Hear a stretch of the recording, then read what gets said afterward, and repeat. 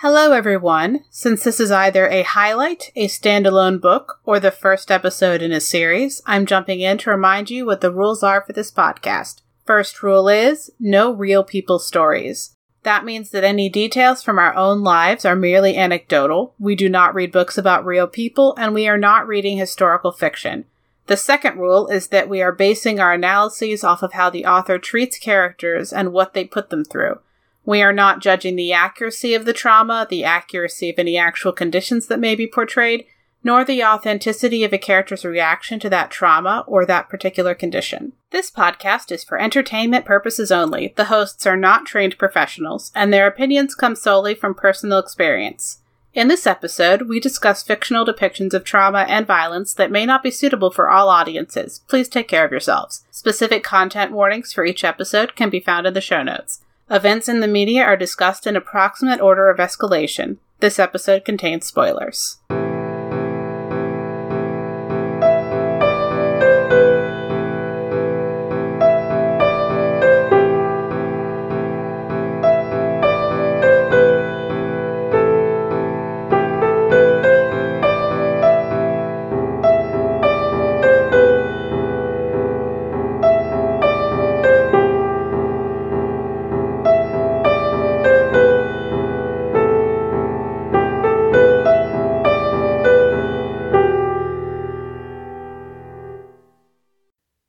Nicole.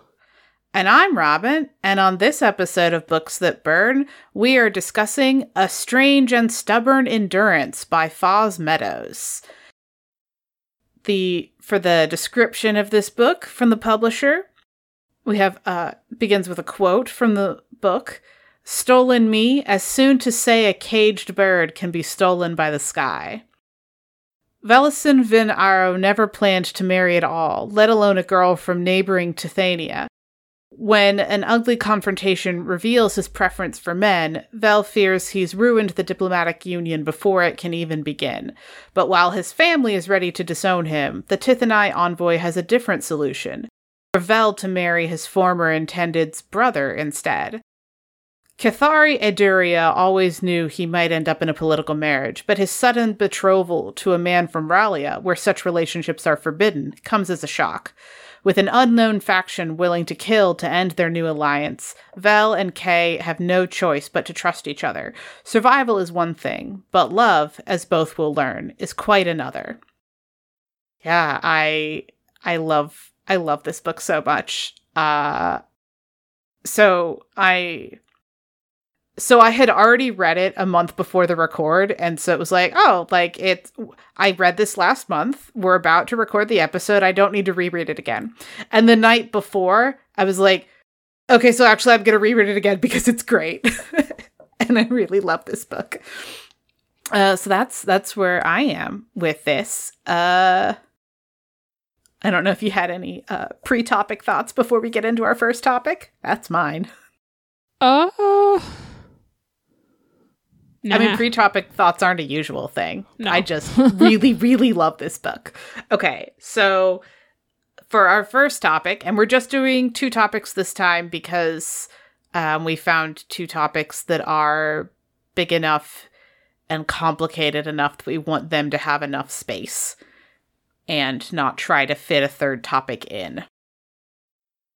And the first of those 2 is social isolation, with some interesting flavors of ableism and classism playing into it, but we're focusing on the social isolation aspect of it for Markle, who is Velicen's friend. Like, exactly what words to use to describe themselves to each other end up being shaped a lot by class, but over the course of the book, over and over, it's like, no, like this is his best friend.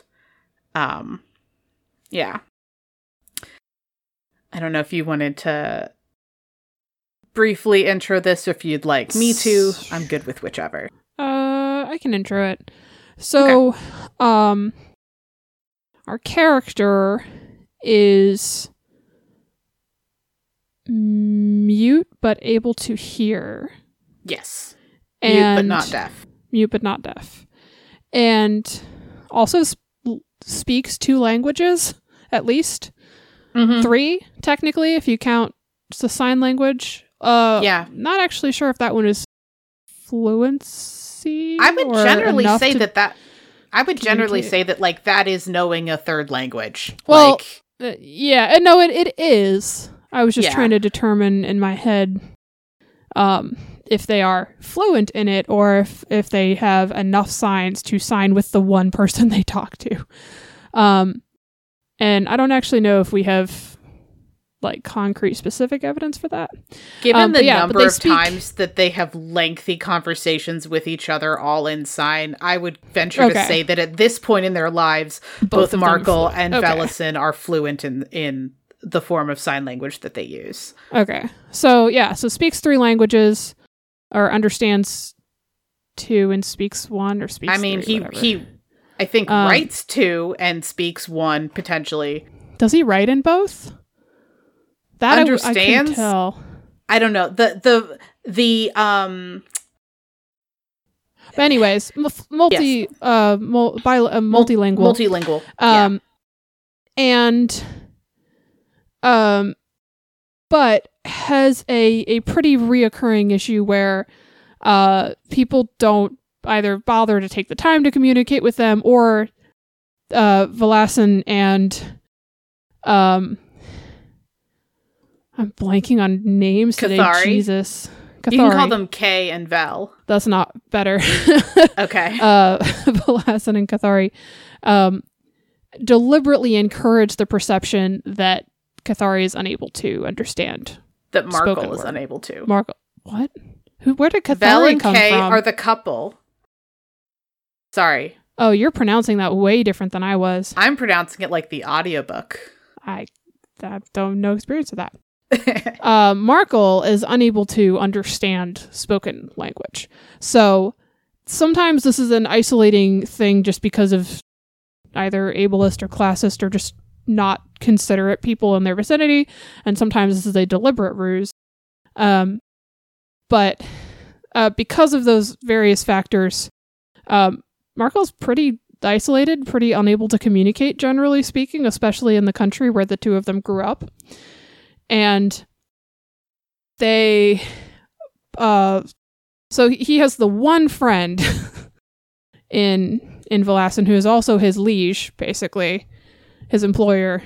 And we kind of get to the start of the book and it's passed off of just like the way that it is. It's kind of an assumption that, that people aren't going to take the time, or that there will be specific reasons to deliberately deceive people in their lives just for information's sake and, potential political safety and things like that.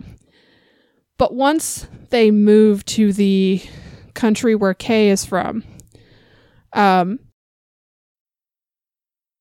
suddenly people bother to kind of take an interest in Markle and make sure that they're comfortable and make sure that they're heard and understood. And it changes the character, changes their, just on-screen outgoingness, and allows them to, ask for particular things that they want without feeling like they're blowing their cover. We just see this very profound change in how the character portrays themselves in front of other people. And I think the way that it's characterized was that in Relia, people assumed that because he was a servant, he couldn't have anything worthwhile to say. And then additionally, because he was mute, they assumed that meant he couldn't hear or is unintelligent. And so when that's the baseline, Markle and Velison didn't correct those people on the fact that actually he could understand. And so that's the context in which previously they didn't let on that he understood a lot more than people assumed. And then also even in Tithania, they note which grooms ignore him and treat him like he's not gonna, or which, like, people ignore him and treat him like he's not gonna be able to understand. But people who, for those who are approaching him, without that, and, trying to work around the language barrier that they assume exists, but still trying to talk to him. Right. For those people, he then says, actually, I do know your language, and yes, I will teach you signs. And initially, he deliberately offers to communicate and teach the sign language to Kay, but then messes up in front of somebody that wasn't supposed to know that he spoke the other language, the current native language where they were. Oh, that was something else too, is that in this new place for the two of them. It. Yeah. Yeah, they're putting up a ruse that he can speak or can understand their native language, but not the language of the current culture. And he messes up.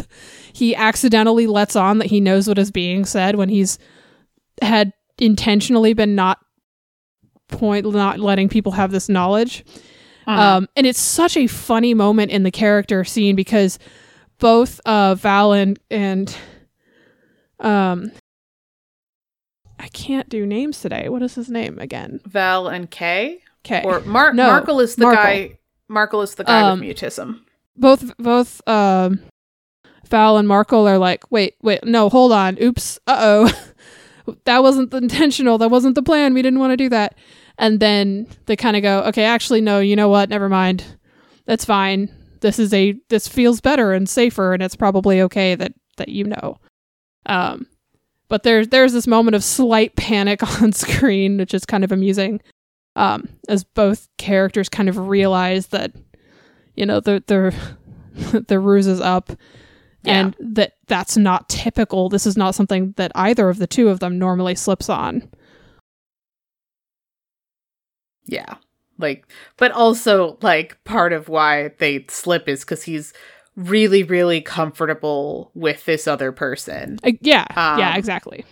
Yeah. It's comfortable and safe, and so it's fine. Yeah. Like, it ends up genuinely actually being fine. Which also made this one, like, an interesting topic to discuss because, like, a lot of what is, like, a genuine worry for them in the book ends up working out a lot better than they thought it would.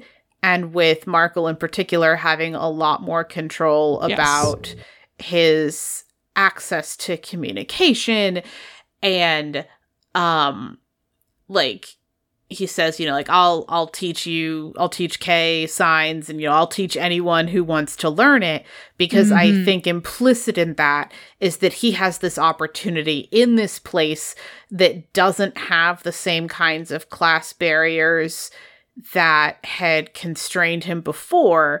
There's an opportunity to also remove, to not hide behind some of the ableist assumptions, because, like, even if he'd fought the ableism in R'elia, the classism would still have been, like, just as much as a barrier. And so now in the space with not necessarily less classism, but different, and in a way that seems more conducive to flourishing. Like, there's class, but there isn't as much classism. Well, and also... Not at least in the same kind of constraining way. And so there's more space for him to explore this. Not that this other society is by any means perfect. Like, it doesn't do that at all. No, it's just different. Their problems are different, and their problems are easier for him personally to navigate. Well, and also... there's also kind of this acknowledgement, I think, too. So, part of the reason that Markle doesn't really, I guess, try to fight it back in there when they were growing up is that a lot of it is keeping communication between himself and Val secret, and so to keep both of them safe. because they can talk about things that are taboo or grounds for, banishment and social degradation and other things, without worry that, somebody will understand or somebody will eavesdrop.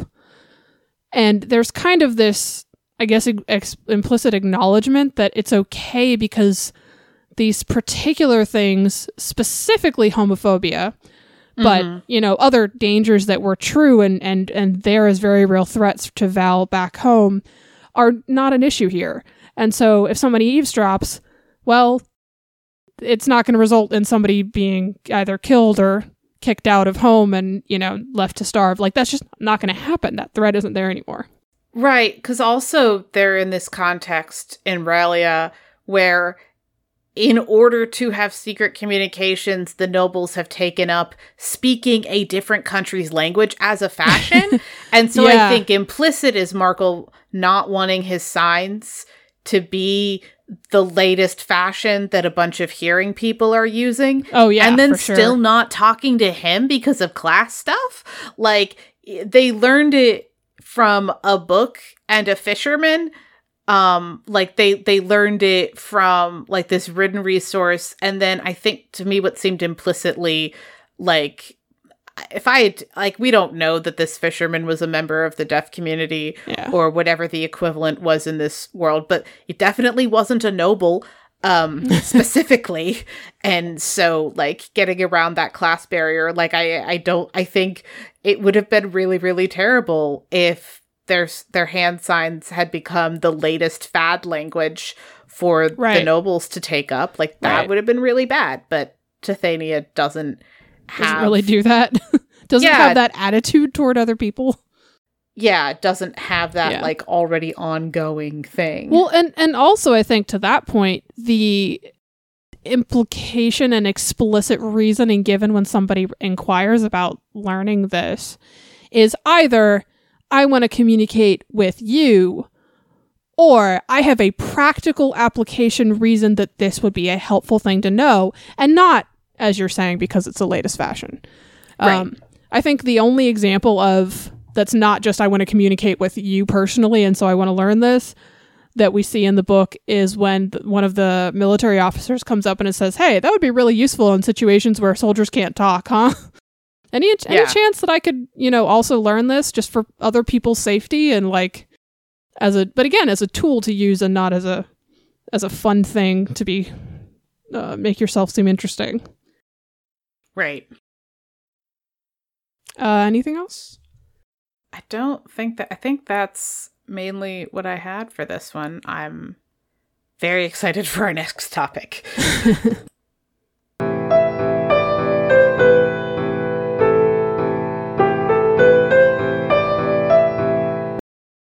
On to our second, and in this case, final topic, because we're just doing two. Intimate partner violence. Now, what I want to say very specifically is this is not violence in between the two main love interests. Like, it's not. I would just like to categorically, in a non-spoiler way, just say that is not what we're talking about. But there is an assault from Vel's ex, who has been his ex for like a day when the assault happens. And so I'm like, okay, nope. Part of what's going on is this person breaking boundaries, but also there had been this previous context of a relationship. So just broadly speaking, put this under intimate partner violence, because there's also some things that Velicin is afraid might happen, but don't, that also fall into this umbrella. And so we're just wrapping it up all under this label.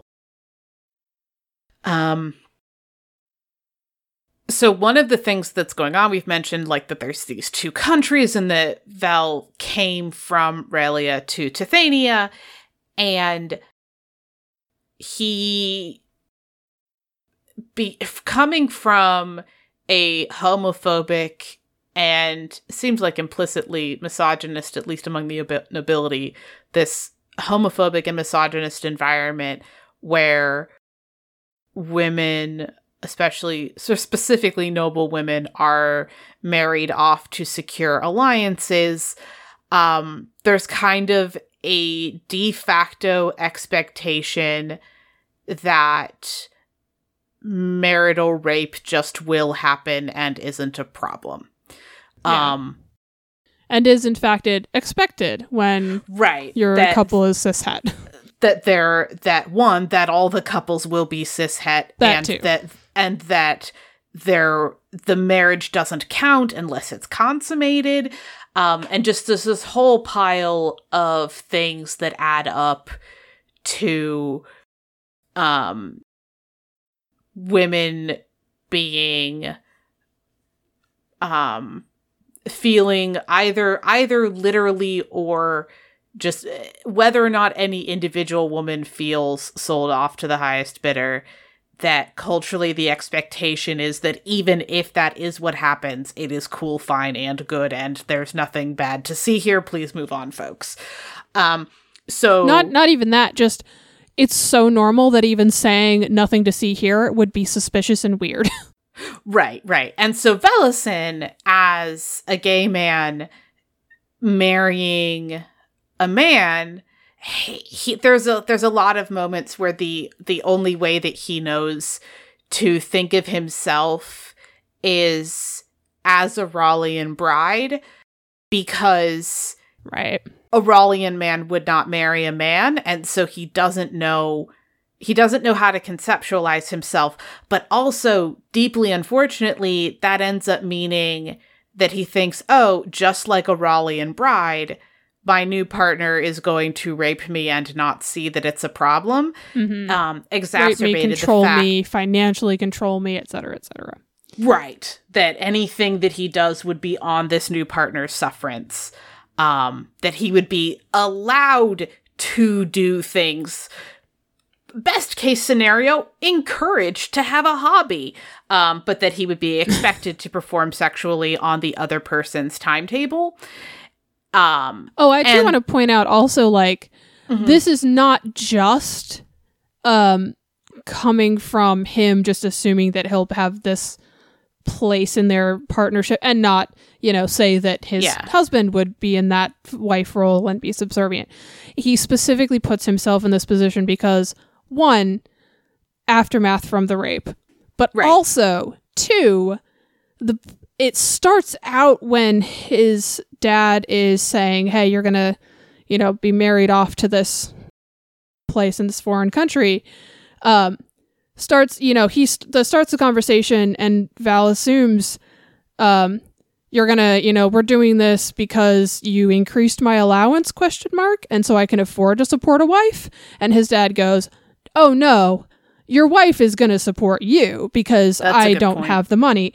And so even when there was an implication of it being a cishet marriage, he was already being put in a subservient position because they didn't have the money. Right. And so then when it changed to be a gay marriage, he was stuck mentally in the, oh no, now my spouse has all the power. I am the partner who brings a political tie, but very, very little money to this arrangement. And so he's seeing himself in... Also, he's the one who had to move to the other person's country. So, there's a whole lot of reasons. Many places where the power dynamic is not in his favor, and he's fully aware of it. Right. And because those uneven power dynamics in his own country are so tied up with sexual identity, he doesn't know how to conceptualize himself except in this way that has all sorts of really, really unfortunate implications. And so because in I think it's the second chapter of the book, he is assaulted and raped by someone he broke up with the day before the book began. He's literally fleeing the house that he was in because he broke up with this person. His parents or his dad, fleeing that ex, fleeing the culture that is oppressing. But even then, like, I'm saying, even before it turns out that he's fleeing his dad, before that, true, yeah, he's fleeing this ex, and the ex follows him and then assaults him, yeah, and that ends up getting witnessed by people who in one case doesn't realize it it's an assault, and in the other case, cases, even if he'd realized, well, and then in the case of his father, even if he had realized it was an assault, he wouldn't care, because his main concern would be this was a gay thing and that's gross, right? And so he's sent away with people not realizing that the thing that clued him in that he preferred men, one, it could have been totally possible for it to not be a preference. Luckily, they did, like, actually check that. They're like, hey, do you like women? And it was like, no, I just like men. Like, he did get asked that. But because of that, like, he had just been assaulted by a partner and then is handed off to a new partner he's never met.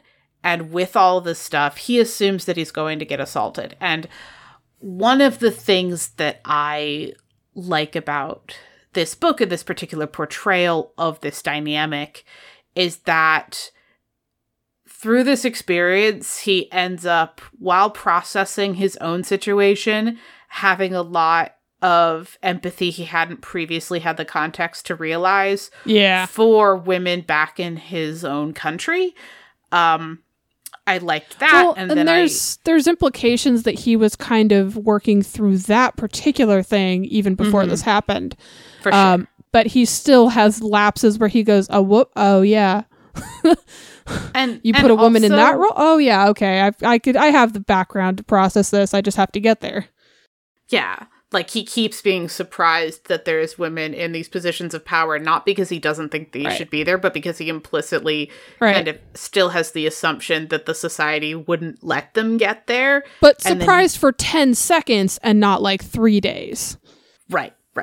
And one of the other things that I like about how this is handled is that once his Tithanian partner realizes that this is the misunderstanding that happens, he takes steps to address on a systemic level as much as he can, to try and make sure that this misunderstanding between these two countries doesn't happen again, regardless of the genders of the pairings, that no one else, because, like, there might be women who marry Raleighan women who marry Tithanian men and are concerned that this is going to happen to them, or, like, regardless of the genders involved, they want to make sure that people who are that Tithanians who are interfacing diplomatically with Raleigh and negotiating these contracts make sure that this misunderstanding never happens again, because it could be deadly, and it almost was deadly. Because of how much Velison did not want to have that happen to him again, or even could be potentially deadly if they're spousal abuse or right. Because also, even if, like, the envoy makes it super clear that this isn't okay, and then it turns out there was a Tithanian partner who did do something, like having set the expectation that, like, hey, like, in this country, this isn't okay. You can go to somebody. You can say something. Like, I mean, obviously, the book doesn't go into quite this detail. Well, I mean, the book does address, like, divorce is the highest of scandal in one place and just kind of fine in the other. Like, there's some implications there where, you know, in the one country, you have no options. And if you are the woman in the pairing, you're stuck, and that's it. And, you know, you only divorce if you're allowed to. Yeah. But in the other, no. If your husband's mistreating you, you can just walk. If your wife is mistreating you, you can just leave, and you can have a no fault divorce basically, or you can in court blame them for doing something that was not okay. Yeah, and if a chem who's your partner, like, same thing, just, you know, gender indiscriminate in that. Yeah. Chem is their non-binary term. their third gender term. It seems to equate pretty closely to non-binary. There's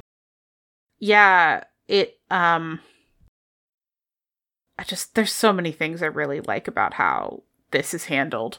I think one more that we should put out there too, that's not maybe it's cultural, but specifically in this relationship, they have this. So our main character, who was the one who was assaulted, is the person driving his own context and boundaries for his own reactions. Now, to be fair, he's a nobleman. And so there is a lot of he's just irritated today and kind of mean, which is kind of excused in a way that, it kind of seems like servants are like, oh yeah, okay, they are going to be like this sometimes. Especially if you're a Rallian nobleman.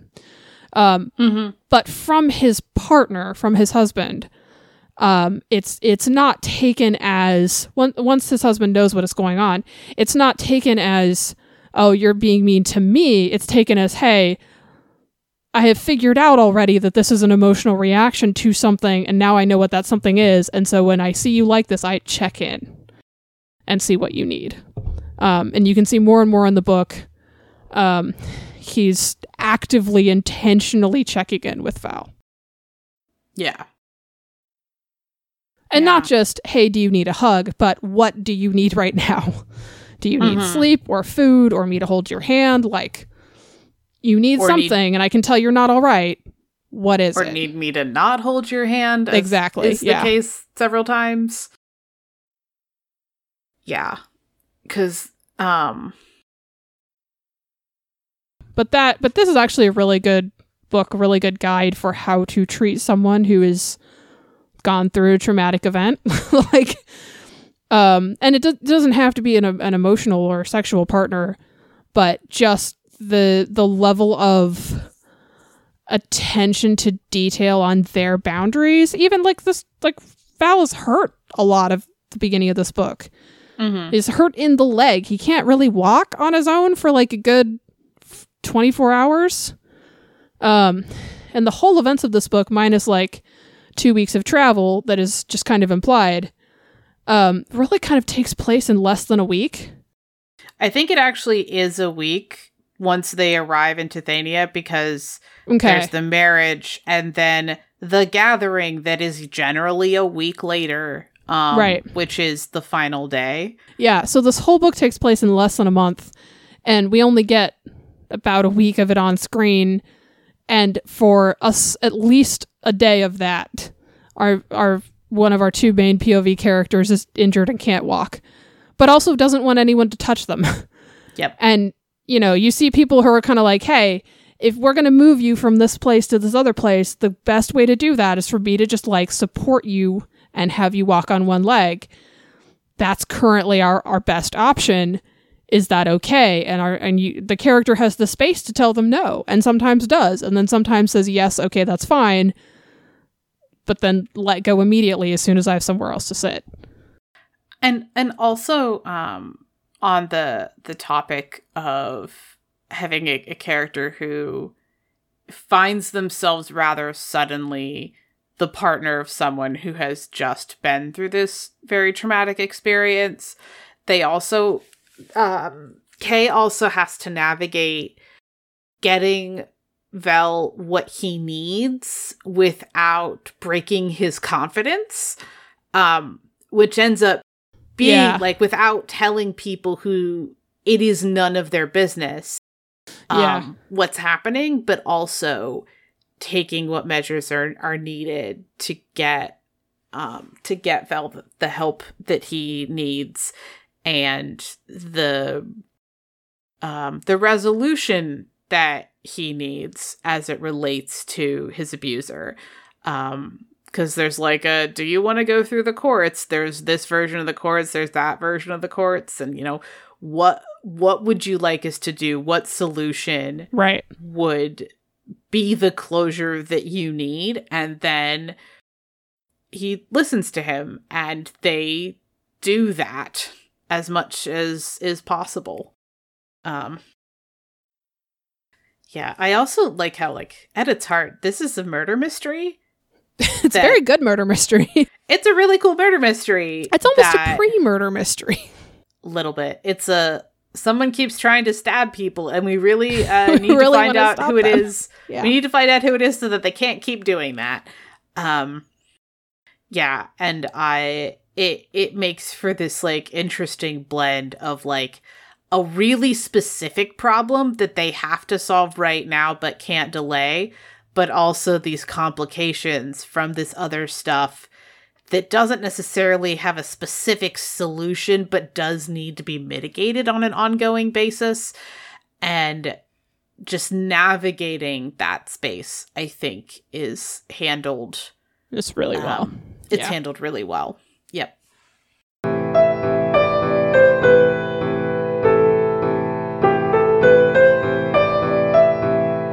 So, I have a question. Have you ever wanted to get into comics, but you just didn't know where to start? Well, welcome to Comics Quest. I'm JD Martin, and every week I sit down with a guest to talk a comic that I think anybody can pick up and start their comics reading journey. We take a look at psychedelic sci-fi, fantastical action, heart-wrenching love stories, and of course, superheroes. So check us out at certainpov.com or wherever you listen to your podcasts.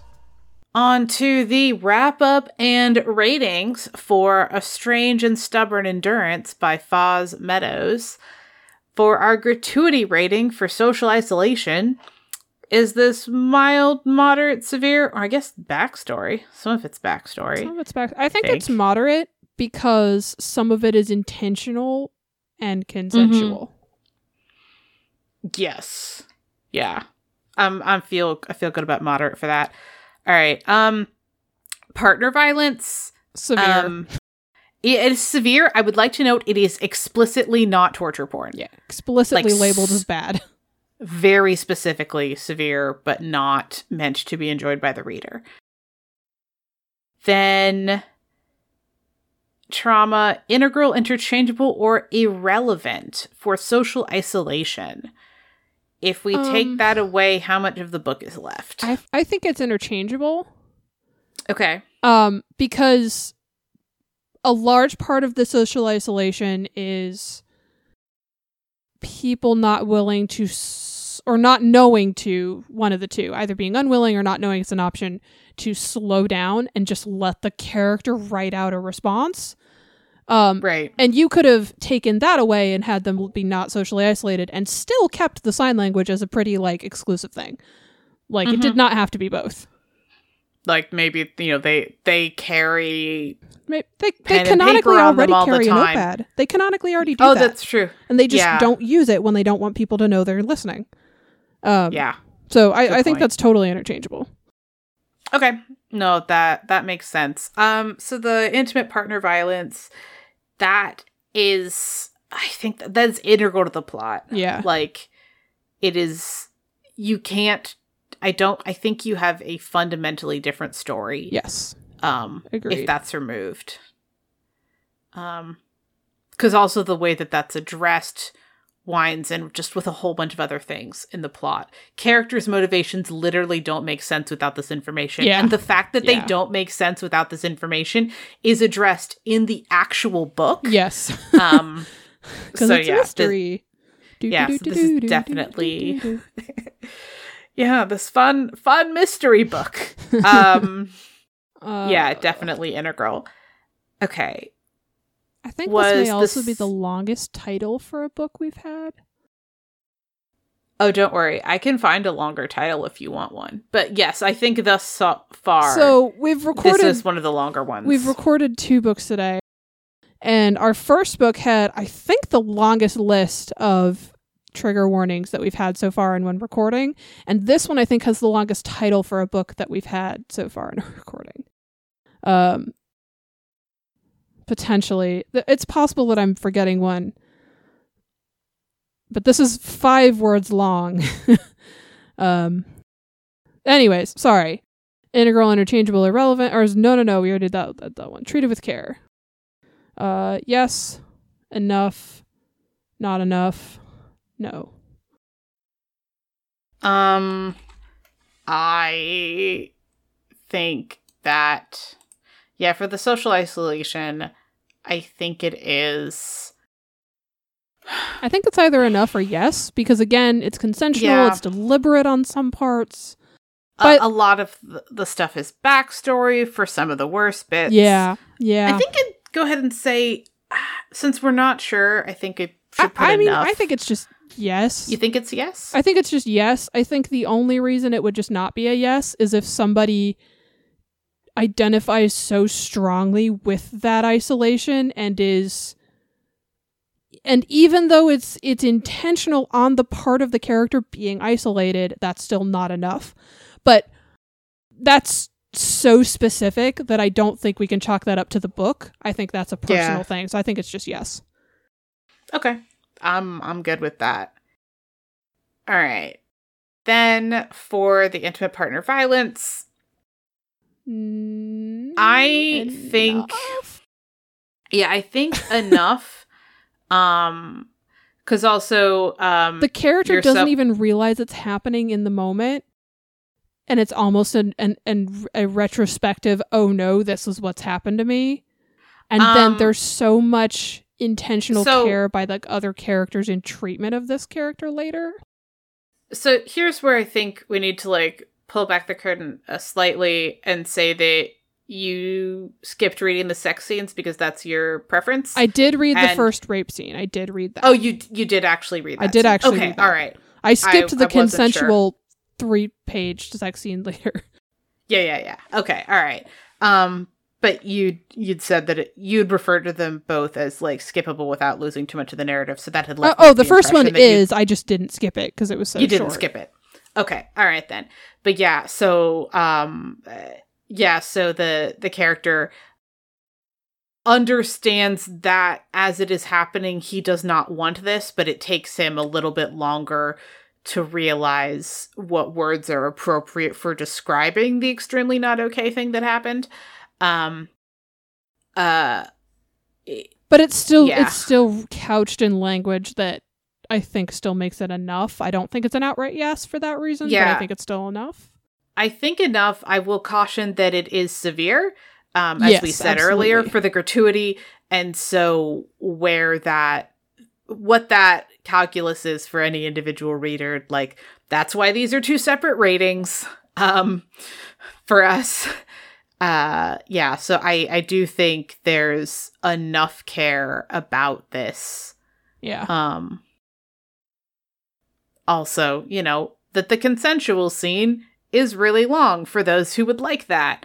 And the not okay scene is it's like 2 paragraphs. It's as short as possible while still conveying what happened. Yeah. So I think to me that speaks a lot to care, because it also means that for the characters there's like healing and aftercare associated with it and just all these things. Yeah, literally the whole book is just aftercare for this thing. Yeah. Then the moral directionality, clear, muddy, or tangled. I think pretty clear. Yeah, this is pretty clear. I mean, we have kind of 2 opposing sets of morals, but one of them is the better way to treat people, and the other one is just portrayed as bad. Yeah. But also, one thing I will say is that it is not a situation of a good country, bad country. No, there's enough that's complicated, but even then it's like this country has some good and some bad, but which is the good and bad are pretty unambiguous. And then the other country has like a different mix. So I think overall clear. I could see how someone might think it was tangled, but I do agree that generally it's clear. Yeah. All right. Well, and I think that also when we have the other country that is doing something that's not so great, the text and the characters call them out so emphatically that it's not an instance of one is, like you're saying, one is the good and one is the bad country. It's just that the things that they do that are not okay are different. Mm-hmm. But, you know, the treatment of the other human beings that is not okay is called out pretty explicitly in character and through context. Yeah. So. Definitely. All right. Point of view for Trauma and Aftermath. So we're alternating between the two main characters. And so, but we don't get Markle's perspective specifically, and he's the one where social isolation is more of a thing. So we don't have the perspective of the character who's socially isolated. We do have the perspective of the character who experiences the intimate partner violence. And then the aftermath is him and his new partner. We get each of those perspectives. New partner was not violent partner. This is a wrap-up. People might not have read the book. I would like to make that clear. I had said that in our first topic, I think. I'd said that earlier, but like the violence is not between the two main characters. I want to make that super clear. All right. For the trope spotter, this is abuse mistake. In this particular case, it is not played for laughs. This trope can be either that it's either that there is someone witnesses an innocent mark that is taken as abuse and then it's kind of a joke, or very seriously you have clear signs of abuse that someone else writes off as something more innocent. Right. Which and is the so one in this case, right. In this case, we have an assault that witnesses don't realize is an assault when they see it. So, and that's abuse mistake as a trope. All right. I try to keep sad things out of the tropes, but it was hard to find one. It's also hard to find one here that we hadn't done very relatively recently. Like we thought Robin suggested arranged marriage. We did an arranged marriage like not too many books ago. Yeah, we did that. Try not to repeat. Look, sorry. I just really like that as a trope. So it shows that's totally fair. Yeah. All right. Favorite non-traumatic thing about the book. What was your favorite? What was it? I genuinely like well done. Clues are there, but they're not screaming, "This is a clue." Books that lay groundwork so that you can figure out the thing the characters are trying to figure out too. Or at the very best, you're asking the questions that they are asking as well, and and it's good questions, not bad ones. This is just kind of a really well done, like, what's going on, figure it out thing. But also this is a fantasy setting with cultures that don't really exist. And yet there were still several points reading it where I was like, oh no, that's a thing that doesn't add up in your fake world. And then less than a page later, the characters were like, hey, wait a minute. So yeah, just really liked it. I thought that was really well set up. All right. And yours? My thing. The moment. Okay, it's just like this really small moment, but I really, really love the bit where Velison yells like, Markle, like, show the man you can whistle. It's my favorite moment. That was so good. It's so cool. I don't want to like describe it more than that because I would like anyone who hasn't read the book yet to get to experience that. Yeah. Without just already having heard about it. There's a lot I love in this book, but that's just like this tiny moment that I really, really appreciate it. Yeah, that was very good. It's great. Yeah. Yeah. That's definitely on top 5 things for me, actually. Yeah. Yeah. All right. I think that's it for A Strange and Stubborn Endurance by Foz Meadows. I love this book so much. I'm in the middle of my 3rd read of it. This already feels to me like a book that I'm going to reread fairly often. I'm sorry. I'm collecting a tiny pile of gay men arranged marriage books. And this hilarious. is going in that pile. Actually, I think both of the books we read today, I think I'm adding War Girls to my to own pile, and this one, the only thing that even makes me hesitate is that it's so relationshipy. Yeah. But like, I still may add it to the pile and just mark out the pages that I'm skipping. Hey, I mean, I've got a different. I think there's a different arranged marriage book that I've snuck into our queue, and I don't know, maybe that one will be slightly more your speed to unambiguously enjoy. We'll see. We'll see. It's unambiguous. I enjoyed this book. There's like 4 pages in it that I just don't want to read. That's fine. Yeah. But yeah, so thank you so much, everyone, for joining us, and we'll catch you on the next episode.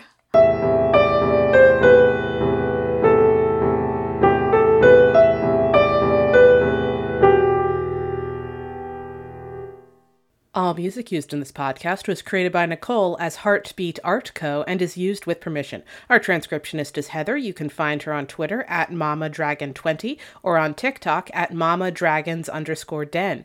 We're proud members of the Certain Point of View network of podcasts. Check out all the Certain POV shows at www.certainpov.com. Please consider supporting us on Patreon at patreon.com/booksthatburn. If you can't wait for the next episode and need even more book-related content in your life, check out our book review blog, Reviews That Burn, subscribe to the fortnightly newsletter, or follow us on the Story Graph. You can contact us by email at booksthatburn@yahoo.com and find all our links, contact info, and social media on our card, booksthatburn.carrd.co. Don't forget to subscribe to us wherever you get your podcasts, and remember, some books burn you.